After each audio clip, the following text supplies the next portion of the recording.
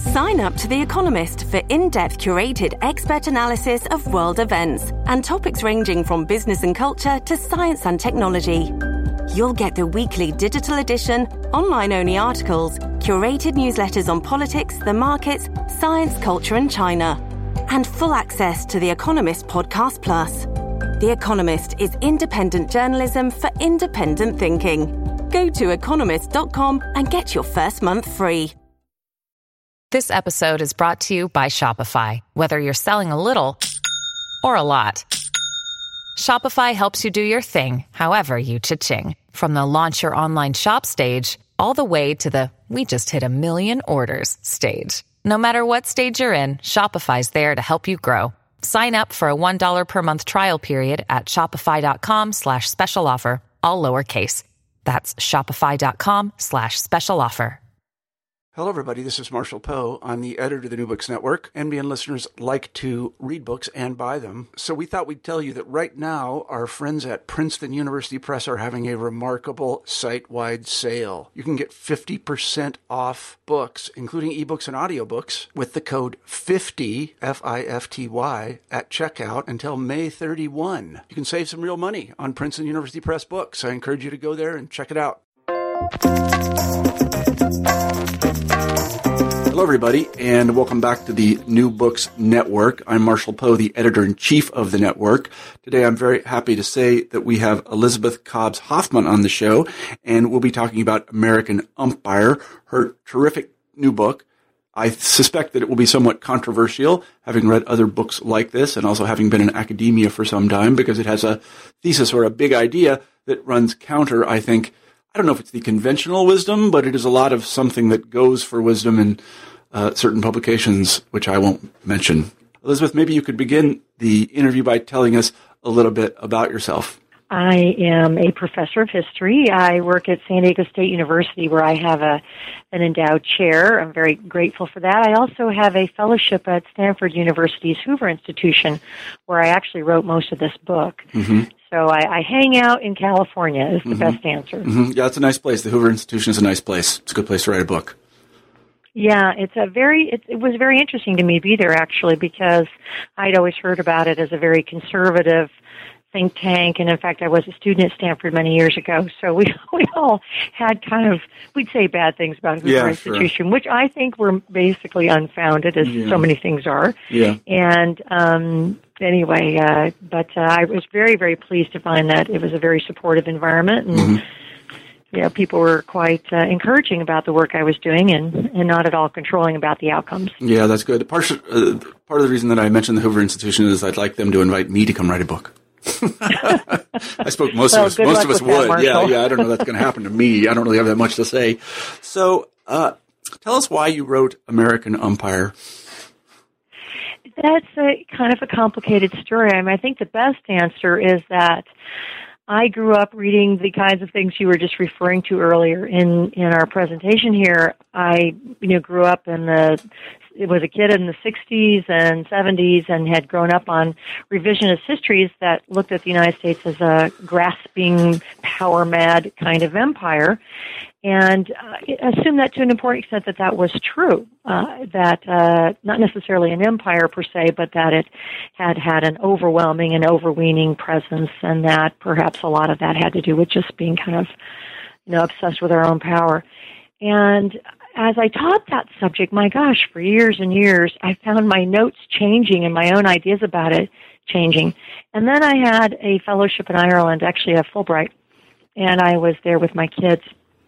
And I was listening one dark and stormy night, as there are a lot of dark and stormy nights in Ireland, and a fellow who was objecting to the Iraq War, who was a former diplomat for Ireland, was saying, but Iraq is a sovereign nation. Iraq is a sovereign nation.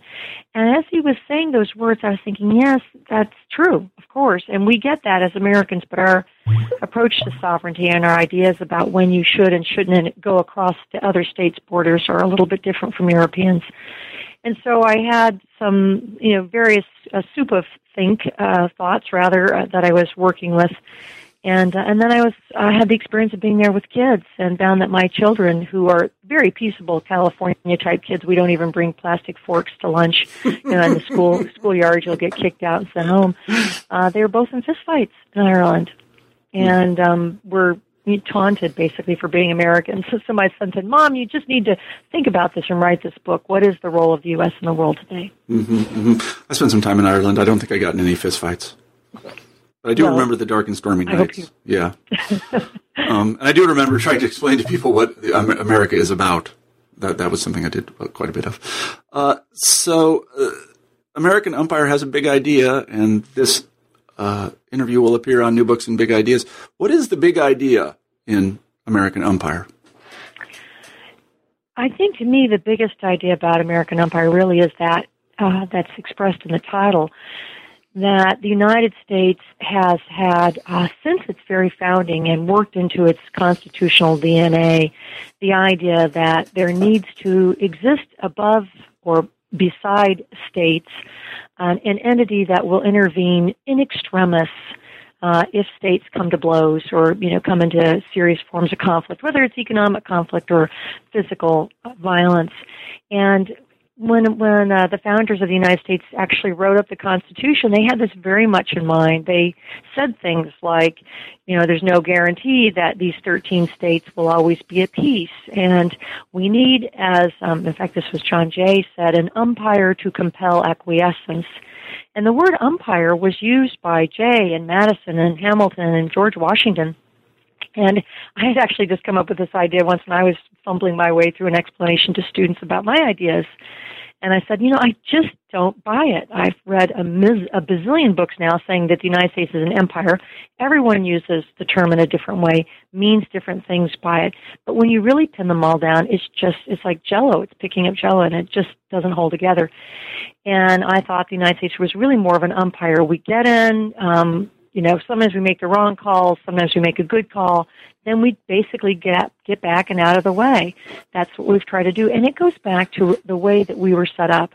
So when we look at the American Civil War, for example, why Abraham Lincoln intervenes, invades the American South, he's playing a role that the founders envisioned, although they hoped it would never come to that. Mm-hmm, mm-hmm. I see. So then the federative structure of the United States plays an important role in your book. And as you point out, this is sort of an experiment and one that was going against the tide a little bit. Yes, it was going very much against the tide, and I think this is why we still struggle with this idea. Are there empires? What is an empire? But really, beginning with the Treaty of Westphalia of 1648, there has been always this idea that the nation-state is an entity that is separate, independent, sovereign, as my Irish colleague would have put it, and that sovereignty is like a bubble. You cannot touch it without breaking it. You can't reach into the bubble without violating the principle and premise of the system. In the United States, we've lived with this tension, awkward and horrible as it's been at times, with the dual sovereignty of the state, meaning, in our case, one of the 50 states, and with the larger sovereign, meaning the national government. And Europeans have struggled with this too. I think to an important extent, the EU is quite explicitly modeled on the experience of the United States when Europeans came to realize after World War II that, as Robert Schuman put it, Foreign Minister of France, they had to make war impossible, not just unpleasant, but impossible. And they did that by binding the states together, the states of Europe. Mm-hmm, mm-hmm. Now, I guess my next question is, how does this belief in a sort of supra-state organization manifests itself in American foreign policy? Actually, let me step back before I ask that question. It seems to me that one of the things that the analogy of umpire relies upon is a set of rules that have legitimacy among the participants. And one of the things you point out in the book is that some people will say that we forced people to agree to these principles. You, however, say that these principles were sort of, they had a kind of autonomy of that they were moving through the historical stream. They were spreading independently of the United States, and that the United States was one of the countries or nations or groups of people, I don't know what you want to call them, that were also supportive of these things, but the context developed outside the United States, maybe with the aid of the United States. What are the principles that underlie this? And I'm thinking of an analogy, again, like baseball. You cannot play baseball unless you agree on the rules. How are the rules developing? And players fight about the rules all the time, and they argue about the rules, and people hate the umpire, and yet at the same time they need the umpire because there are common rules. And you're absolutely correct that it's asserted all of the time that the United States has come up with some rules on its own that it just then goes around shoving down everyone else's throat. And I think that that's just patently not true. And you just start looking at the historical record and you see it everywhere. Now, the big principles I look at that I've identified, I call them access, arbitration, and transparency. Now, which is in some ways a way to try to get at the underlying notions between things like life, liberty, and the pursuit of happiness, which has a lovely ring, but is a little piece of historical baggage that's American. But the idea that systems which are accessible, either economically or politically, are somehow more functional is an idea that we see in the world all around us. We see it every day. We might call that democracy, or if we're talking historically, we might call it the open door if we were looking at economic transparency or economic accessibility. So access, I think, is one thing. And I think that this is something you just see again and again in so many different places. The United States, of course, stands for a democratic structure, but you can see this all throughout Europe. Again, to go back to the open door analogy, which is often used as an example of American imperialism. In fact, the great historian William Appleman Williams would always talk about the open door empire. Like we're sitting Trojan horses through, and then we spring out and conquer these societies that we have open trade agreements with. But the open door was something that the United States and Britain talked about for decades and decades. And then China closed all its doors in 1949, but when Deng Xiaoping reopened the doors in 1979, he called it opening up, Kaifang, this idea that, you have to have, in a way, an open door, or otherwise you're mired in poverty forever. And we see what's happened with China ever since they embraced the principle of equal access, or at least more open access. So principle number one, access. Arbitration is the second principle. And this is the idea that really does go back to the Treaty of Westphalia even, that diplomacy, arbitration, negotiation is a superior way for countries to interact than brute violence. And the idea that, states get what they want by building a big army is a very, very old idea, and perhaps the oldest idea. But the notion of arbitration is really this preference for making up clear rules, having arbiters, even perhaps even judges, sometimes explicit umpires. In fact, when the first permanent court of arbitration was founded, by the way, not at the behest of the United States, but in 1899 and 1900, at the behest of all people, bloody Nicholas II.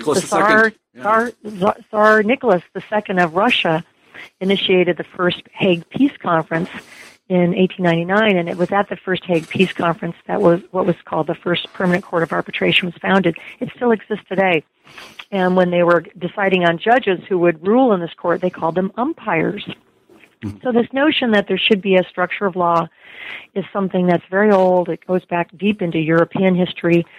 We, of course, are an advocate of this idea. The United States, as the country with the first written constitution, is a very great example of it, but it's not our idea.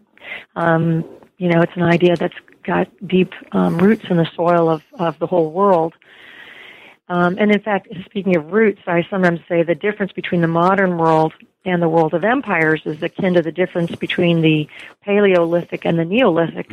Once farming was invented in the various places where it was, it's an idea that spread. You didn't have to go around making people farm. Instead, they just recognized that, that some things work better. So access and arbitration are things that work better. And the third thing is transparency, which is an important sine qua non for access and arbitration to work, is the idea that you have to make government transparent. You have to make business transactions transparent. Now, this doesn't mean that people aren't going around all the time trying to hide things, because that's human nature. But as a principle, transparency is really built into the American system, and it's something that people all around the world clamor for. We remember Mikhail Gorbachev talking about glasnost, as being openness, and the idea that systems need to be transparent.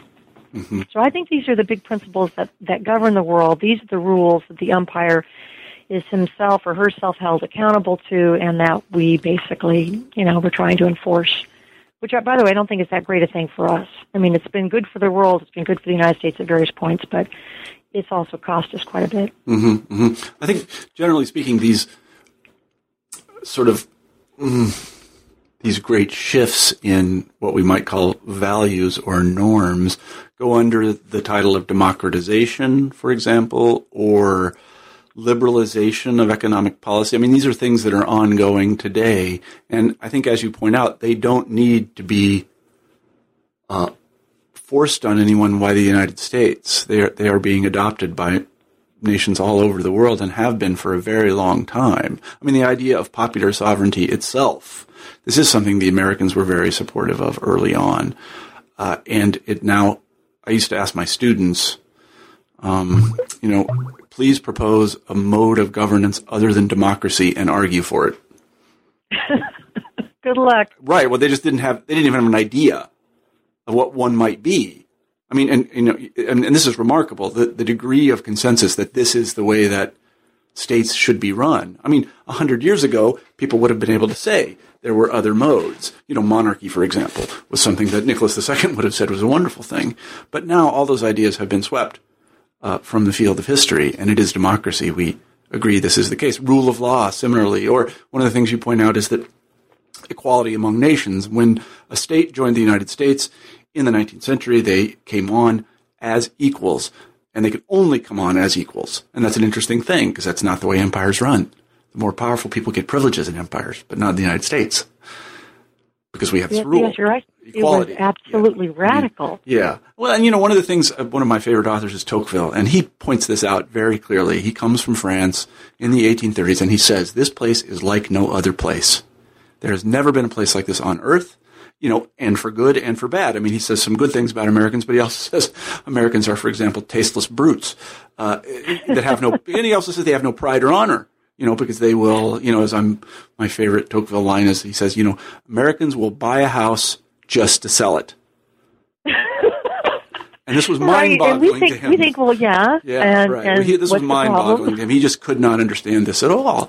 But I think he was right in pointing out that there was just never a place like this. And again, I want to say that for good and ill, this is not, an unalloyed good. And one of the things I really like about your book is that you point out that once America decides to be an umpire to sort of negotiate relations among these rules, that some good calls are made and some bad calls are made.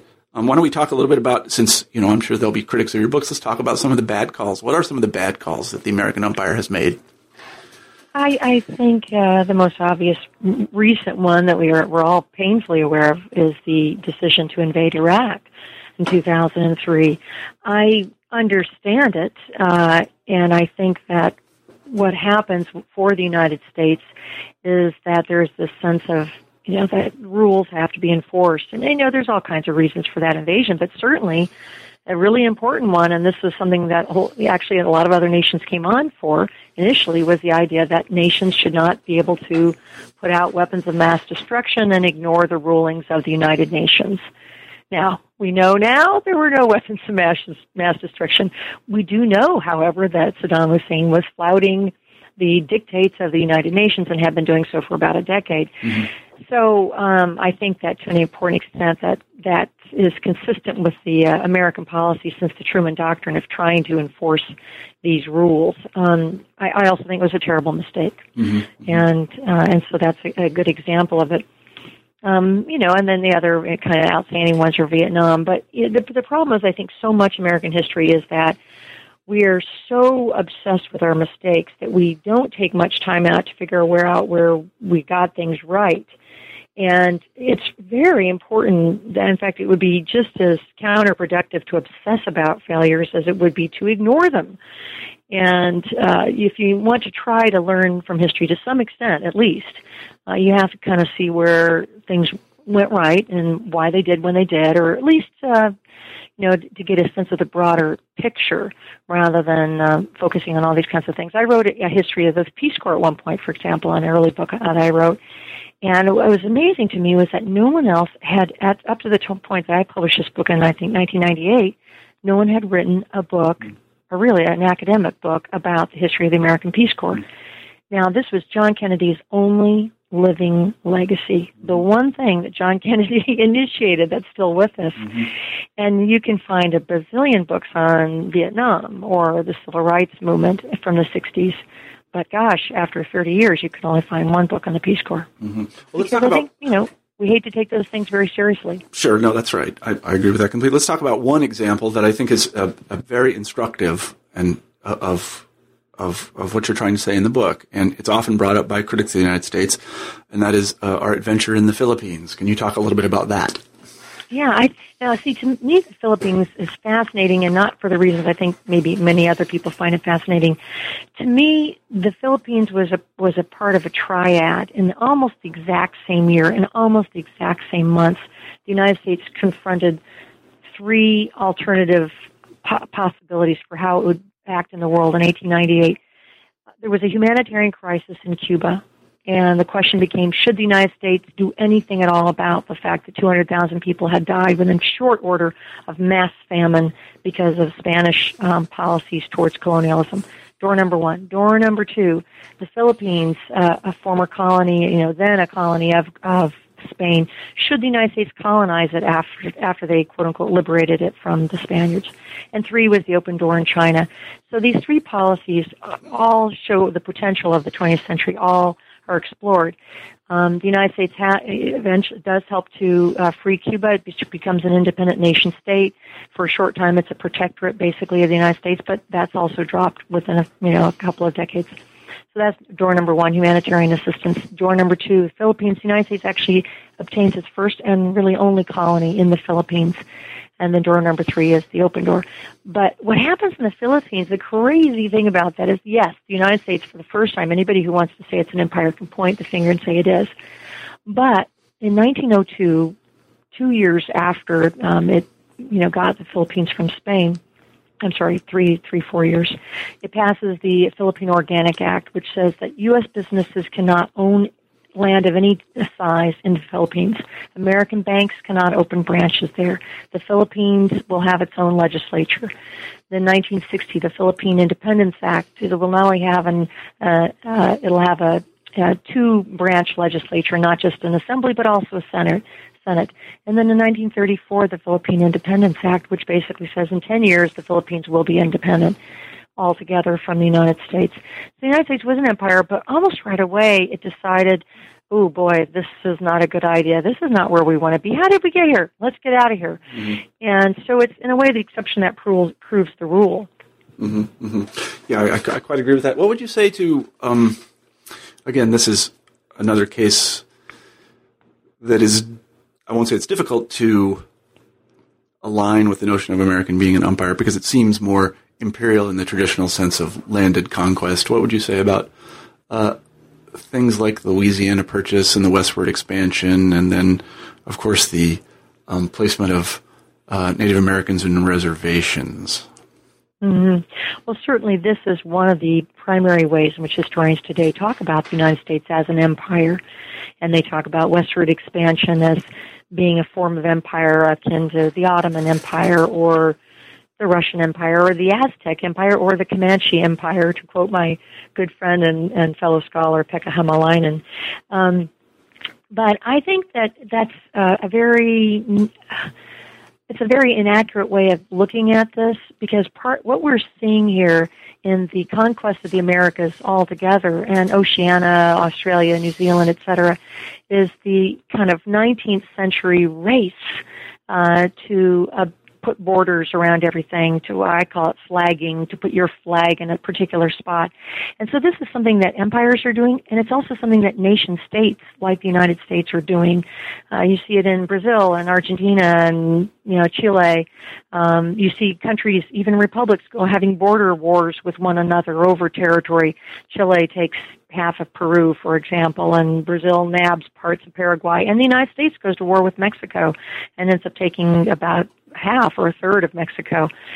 So this phenomenon of border states and conflict with indigenous peoples, to me, is 19th century nationalism. It's also the fact that there are no rules at that time for how nation states or empires are supposed to behave towards the territories of other peoples. It is really an all-out race all around the world. And we don't go around talking about the Empire of Chile or the Empire of Australia because it's kind of silly. Well, we know that these countries have and had indigenous peoples whom they oppressed, and that's true throughout much of the world. It's also true in places like Africa, where one nation, one group of folks, oppressed another and drew borders around them and made them speak their language. So we don't call that empire everywhere. So we have to be consistent. Otherwise, we're just throwing terms around because we feel like it and because we want to be critical, and so we nab onto the closest hate word that we can find, and imperialistic is a pretty good one. Yeah. So if the United States westward expansion and then the conquest of the Native Americans and then the kicking out of the Mexicans and so on and so forth in Spanish is not imperial or an empire. What is an empire? What can we, with some historical assurance, say this is an empire? This is what we're going to call an empire. Right. I think an empire, by a basic definition of it, has to be that you include subject peoples who do not have the same rights as others, that those peoples would rather get out. They don't want to be a part of your state, your government structure, and that they persist until they get out. Now, let's take the Philippines, because this is a good example of the United States was briefly an empire. They had a subject people. The Filipinos did not have equal rights with other states. And by the way, Hawaii did. Hawaii came eventually in as a state. And in fact, even before Hawaii was taken over in the late 1900s, in the mid-1900s, the king of Hawaii, Kamehameha, actually petitioned to join the United States as a state on an equal basis with the other states, in the same way that, Kansas and, California, et cetera, came in. So an empire means that that territory does not have equal rights with other territories, and it wants to get out. Mm-hmm. The Philippines, they did not have equal rights. They wanted to get out, and they did get out. Mm-hmm. Mm-hmm. So I just don't think we can look at, Omaha or Iowa or, any of these cities or states in the Midwest today and say, oh, well, these are parts of the American empire, because they're just not. Mm-hmm. Mm-hmm. I see what you mean. One of the cases that I find fascinating in terms of American foreign policy and thoughts about empire, it's very rarely brought up, and I don't expect you to have anything prepared to say about it, but I'd be interested to hear what you say, and that is Puerto Rico. I as a historian, the relationship between Puerto Rico and the United States is unprecedented as far as I can tell. Yeah, Puerto Rico, it's just almost funny because they go back and forth in their minds, and there have been a series of plebiscites about this matter, and, they don't want to be a state of the United States, but on the other hand, they don't want to be independent of the United States either. There's just too many benefits. So the benefits of having a separate identity, they like. The benefits of being a part of the United States financial structure and security structure, they like. So it's a funny little halfway house that for some reason the Puerto Ricans mostly want to stay in. Although obviously there's a big debate about it in Puerto Rico, and I don't mean in any way to disparage or diminish the difficulty of that choice.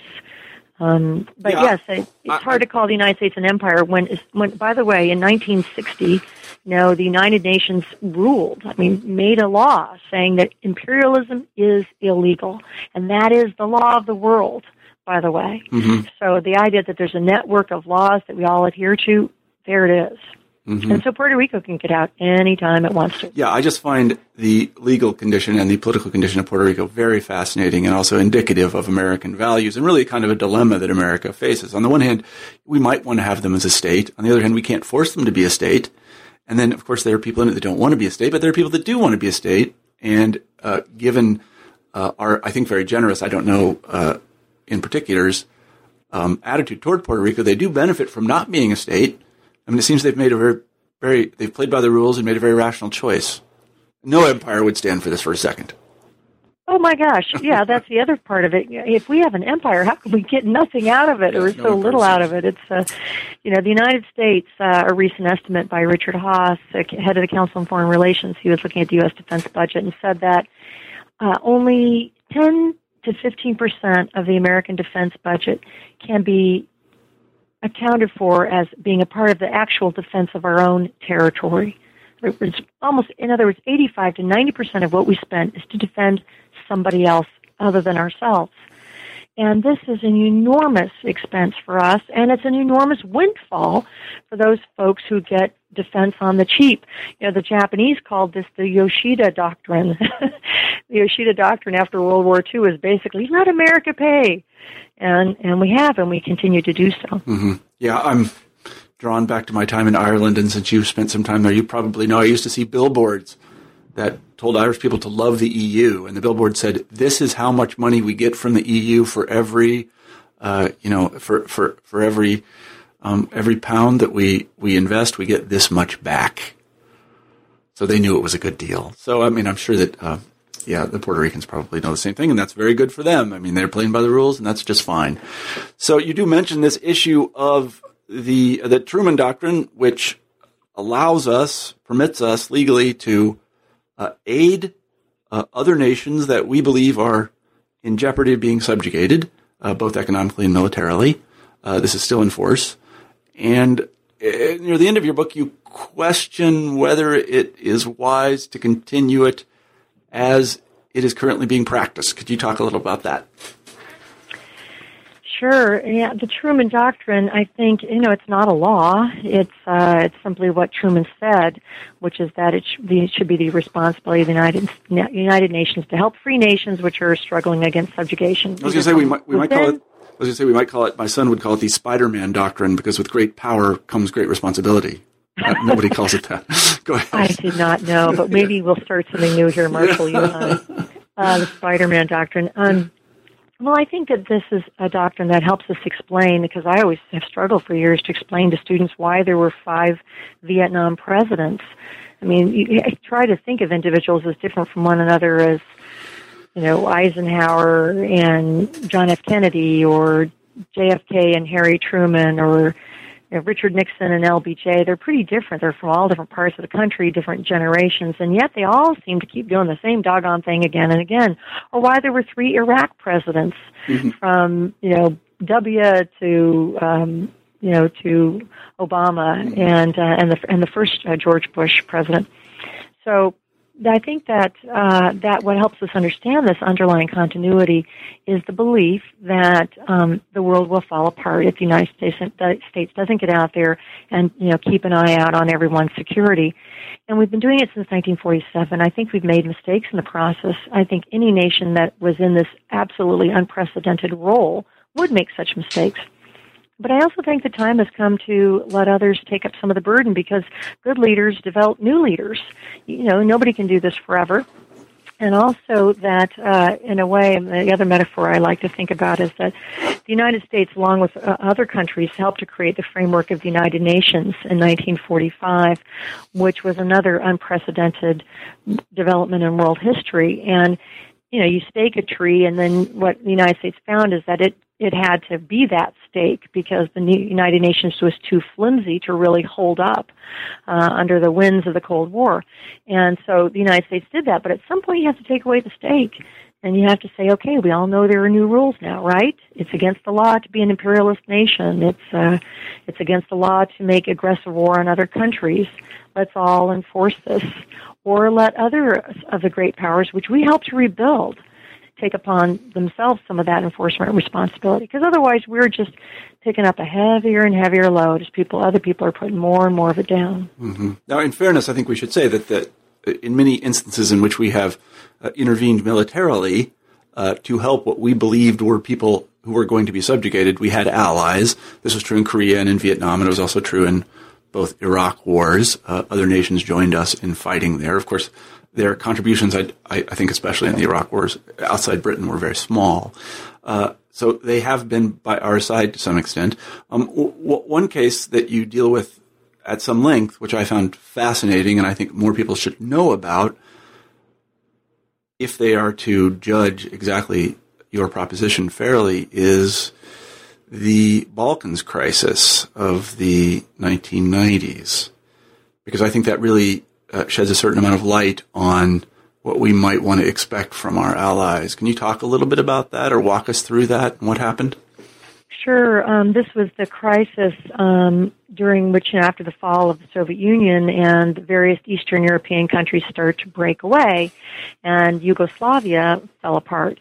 And initially, the idea was that there would be a federation within, those countries of the former Yugoslavia. But what started to happen pretty quickly was that countries like Croatia and Bosnia, et cetera, started to pull away. And Serbia, the biggest of these states and the most powerful, and the location of the former capital of Yugoslavia, in Belgrade, had all the armaments, and they wanted to keep these other states in their nation state to make themselves more powerful. And so what you began to have was a series of small wars, civil wars, and lots of terrible examples of that from that period of time. And of course, culminating in some pretty brutal massacres of largely Muslim populations at such places as Srebrenica. But what happened in this whole context in the mid-90s, mid-90s, is that the Europeans said, now, okay, United States, we don't need your help. We're on it now, and this is the year of Europe. We will make sure that these things don't, fall into crisis. So the United States said, "Fabulous! This is great. We're done. We've been dealing with a lot of crises. We'll let you handle this." But what happened is that the Europeans basically didn't, and you ended up with terrible massacres and the blockade of cities for months on top of each other. Sarajevo, for example, was more than a year, if I recall right. In any case, what essentially happened is that finally it was the United States that said, my God, this cannot go on. And so Richard Holbrooke and other American negotiators worked very closely with the UN, Kofi Annan, et cetera, basically to say, please turn over the authority to NATO. And the United States, has authority within NATO. And we basically pressured our European allies into dealing with this mass genocide. And, when the United States weighed in, the fighting stopped, and Serbia, it folded. Mm-hmm. And so this was, in some ways, a really awful event for so many reasons, and one of which was simply the recognition that the United States had to be the umpire because the Europeans would not, they would not step up. And so, in that sense, it's bad all around. But, to their credit, I have to say, I really understood the full dimensions of this when I was in Ireland, and a lot of Europeans were equally disgusted about it. So I think that those kinds of things are a lesson in that it's difficult to transfer this role, but that's why we have to start talking about it. That's why we have to start working on it now, because it will take a while. We can't just simply turn our backs and walk out of Europe. But, people talk about getting out of Iraq and Afghanistan, but why don't they talk about getting out of Japan and Germany? Mm-hmm. We've been in those countries for 60 years, and they are wealthy now. They are not bombed out and busted as they were when the United States first went in. And, we went into those countries because we were, asked to stay, basically, and to provide their defense and to defend other countries from Japan and Germany, which at the time seemed to be dangerous renegades that nobody trusted. The United States was the first country to sign a peace treaty with Japan, and it took us years to convince the other nations of the world to do so. Mm-hmm. Not until 1951 was there a peace treaty with Japan. Mm-hmm. Well, I think that, especially the Balkans case, points out that we do need to make this transition. And how could it be done? How could we begin to relinquish or transfer some of our imperial, if I can make up a word, our imperial authority to places like Germany and Britain and France? Well, the French, of course, are doing it on their own already, and especially Japan. How can we get them to step up? I think that you do it, as I said, partly by talking about it. It's an amazing thing, the power of words. You say, okay, you have a law, the Japanese, that they can spend no more than 1% of GNP on defense. Well, the United States spends almost 5%. All right, so 4 or 5 times what they spend. And we can say, we're cutting back to 3%. We're cutting back to 2%. We're going to be withdrawing from Japan. I don't think we really should be having bases in these other countries. The United States used to be, by the way, very, very good at de-escalating after a war. After the end of the Revolutionary War, we had one ship left and we sold it. Mm-hmm. So I don't think we need to go back to those days because the world is a smaller place than it was then. But in a way, I think it's time for a judo move here. If I can borrow a Japanese term, we need to ourselves kind of try to flip around the situation so that others are taking more responsibility. Yeah. But as you know, Marshall, I am a historian. Right. Sure, I understand completely. Let me ask you, since you are a historian and I am too, let's speculate a little further since it's fun. So, is there any reason to fear? I mean, I have to ask this question because right-thinking people have been wrong before about just this question. Is there any reason to fear the Germans or the Japanese? Or is that just a ridiculous question?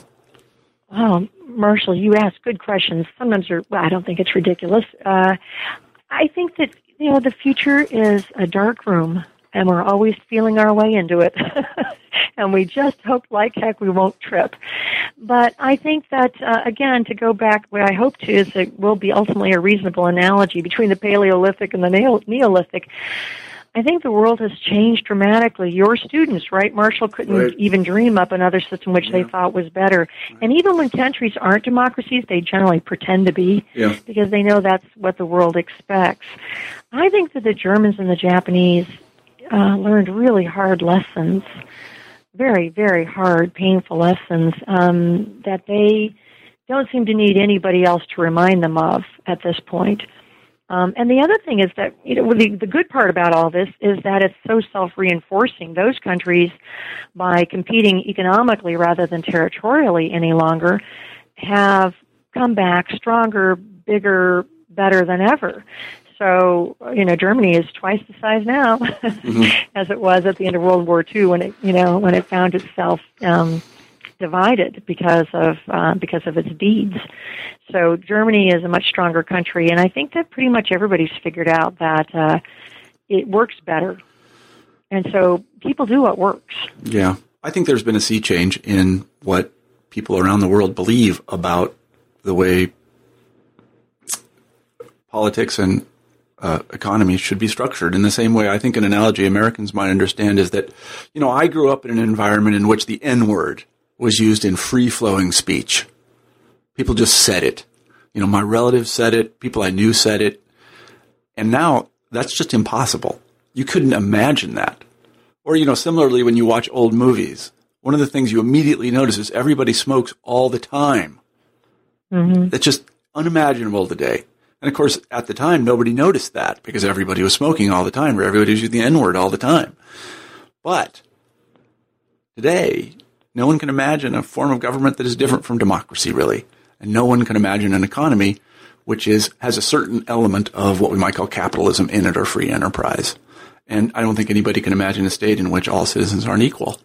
And this is a huge sea change. You just go back to the 19th century, even the early part of the 20th century, and there were viable alternatives to these things, and there just are no more of them. I mean, I think this is what Fukuyama talked when he talked about the end of history, but it's a sort of bad phrase, but he had a point that now there's a new consensus about the way things should be run, and it's a global consensus, and it includes the Germans and the Japanese, I think, and I think one day it will include the Russians, and I think it may already include the Chinese. I don't know enough about China, but we have to begin, I think, by calling things what they are, and I think this is what your book does. America is not an empire, or if it is an empire, it's like no empire before it. And this actually does touch on an interesting question. Let me ask you this. A lot of people I interviewed a guy actually who wrote a book about American exceptionalism, and he's a British guy, and he said that there's just no such thing as American exceptionalism. That is just propaganda. Well, I think every people is exceptional in its own ways. It would be also silly to sit around and say, oh, the Americans, they're like everybody else. No, they're not. And even Californians aren't like folks from Arkansas, and folks from Arkansas aren't like New Englanders. So I think that the United States it has its uniquenesses. It's, for example, I think performed a role that, no other country has performed to date. I mean, is that because we're special, different, made like nobody else? Not really, because I think that the role was to an important extent called for by other countries. So I think he's right in the sense exceptionalism in that we are part and parcel of the world, and that, again, is another reason why it's kind of silly to go around talking about the values that America is shoving down everybody's throat, because these are pretty universal values. And as you said, it is a big sea change. I don't know if you've had this experience, Marshall. I sometimes will show students, for example, films like Rebel Without a Cause, and in that film, one of the first things that James Dean says is, God, I just wish my dad would slug Mom once, and then she'd respect him. And my students all get this little shocked look in their faces. I didn't think of James Dean this way, but that's how it was. Just spank your wife. Just hit her. And that was something that people said just as commonly as they said the N-word or smoked in movies and things like that. So, yeah, some changes have just been so profound, and it's very easy for people today to kind of take it for granted. But, you said something else I thought interesting just now. You said, well, whether you call it an empire or not, it's like unlike any empire in the world. One of the things I talk about in the book, and I hope people will read it because I'm really hoping that, we can all engage in a debate about these questions. But I think when you use a word like empire and you say, let's just use it because it's easy. It's the handiest word, and then we'll go on to talk about American history. We'll just call it an empire. You are using a word like an N-word. You're using a word that will lead to someone else, perhaps one of your countrymen or countrywomen, being beheaded in another country, being kidnapped as a journalist. These are words that are fighting words. They're taken extraordinarily seriously by people in other parts of the world, and so I think that it's wrong. I think it's irresponsible of us to use words imprecisely. If it applies, use it. If it doesn't apply, don't. I quite agree with you there. I do not ever refer to America as an empire. I don't think people will persist. It's too much fun to pick on the big guy, and an empire is what you call a country you don't like. I mean, there's no question about that. That's the definition of it. If you don't like a country, I used to talk about the Soviet Empire. And a lot of my colleagues who are on the left did not like this at all. I persisted in doing it, and I would tell them, well, it's because I don't like the place. It's not, I don't know, I just don't like the place. And I realized it conveys that message that I do not like this place. I even think the critics of the United States like the United States. I just think they are misspeaking, and it's unfortunate. And again, I think it's important to say about your book that this is not an exercise in triumphalism at all. You point to many instances in which the umpires made horrible calls that resulted in the deaths of hundreds of thousands of people, and will continue to do so. You can't ask for perfection. The counsel of perfection, of course, ends tragically always. But as I say, umpires by definition cannot win. Yeah, you muddle your way through, and I think that at the best, the United States has muddled its way through pretty successfully. And when the history of the late 20th century is written, I think that American foreign policy will be seen as one of the great triumphs in world history, because the wave of democratization, the sort of improvements in standards of living throughout the world, and things like this. Whether America survives all this beneficent action, I don't know.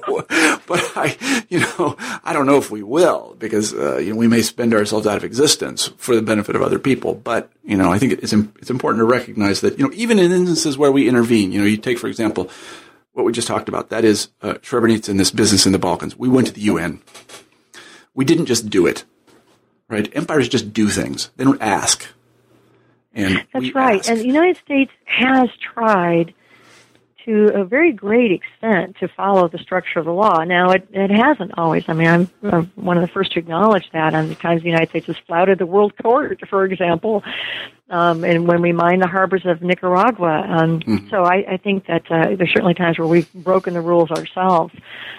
Do people break rules? Yes. Does that mean rules are absolutely irrelevant? No. No, not at all. Rules are really important. I loved what Winston Churchill said about the Atlantic Charter. He said it's not a law, it's a star. Yeah. And the ship of state guides by the stars. So, do we get lost or, et cetera? Yes, that all happens.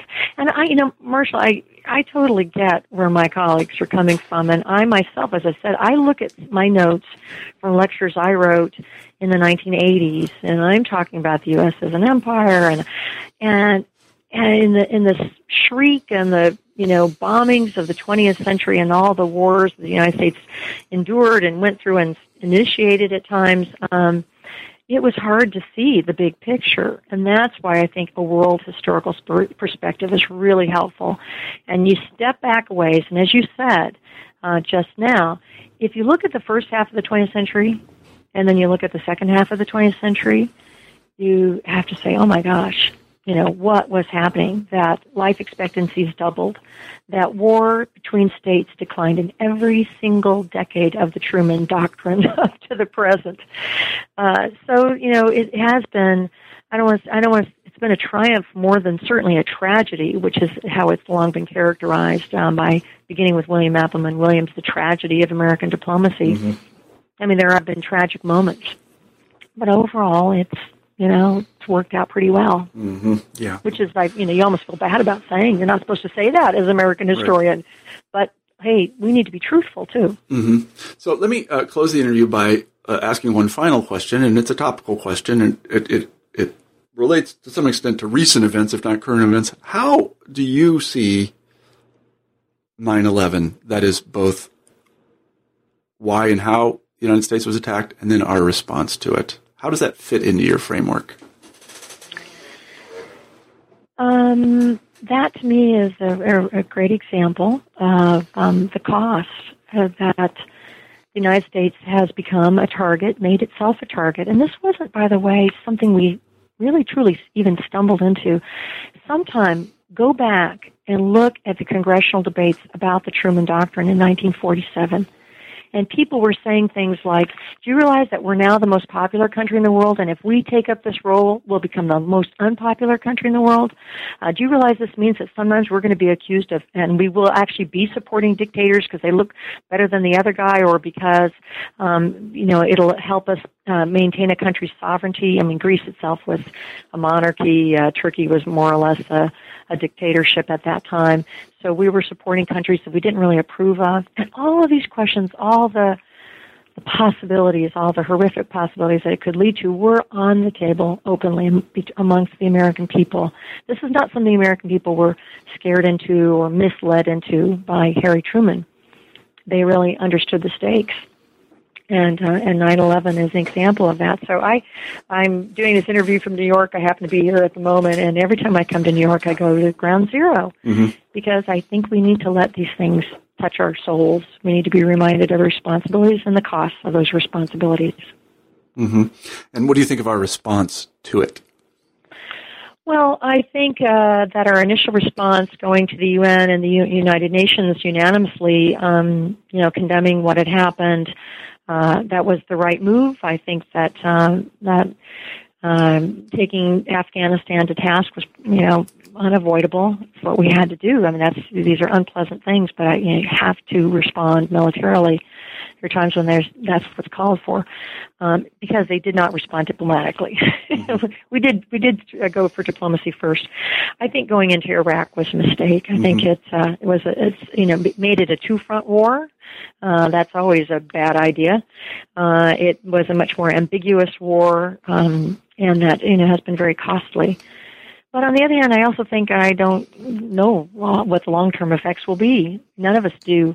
I was actually on the State Department Historical Advisory Committee during that period of time, and our 9-member committee had a meeting at one moment with Condoleezza Rice, who was saying to us, well, in our administration, we see this as being like Europe in 1947. Who knows? Maybe in 50 years, people will say, my gosh, who would have ever thought the Middle East would be at peace? But now there's democracy across the Middle East, and the Middle Eastern countries don't snipe at each other, and they don't cause wars. Mm-hmm. So I'm not sure she was right in her analogy, by the way, but I also think that, the jury probably is still out. Yeah.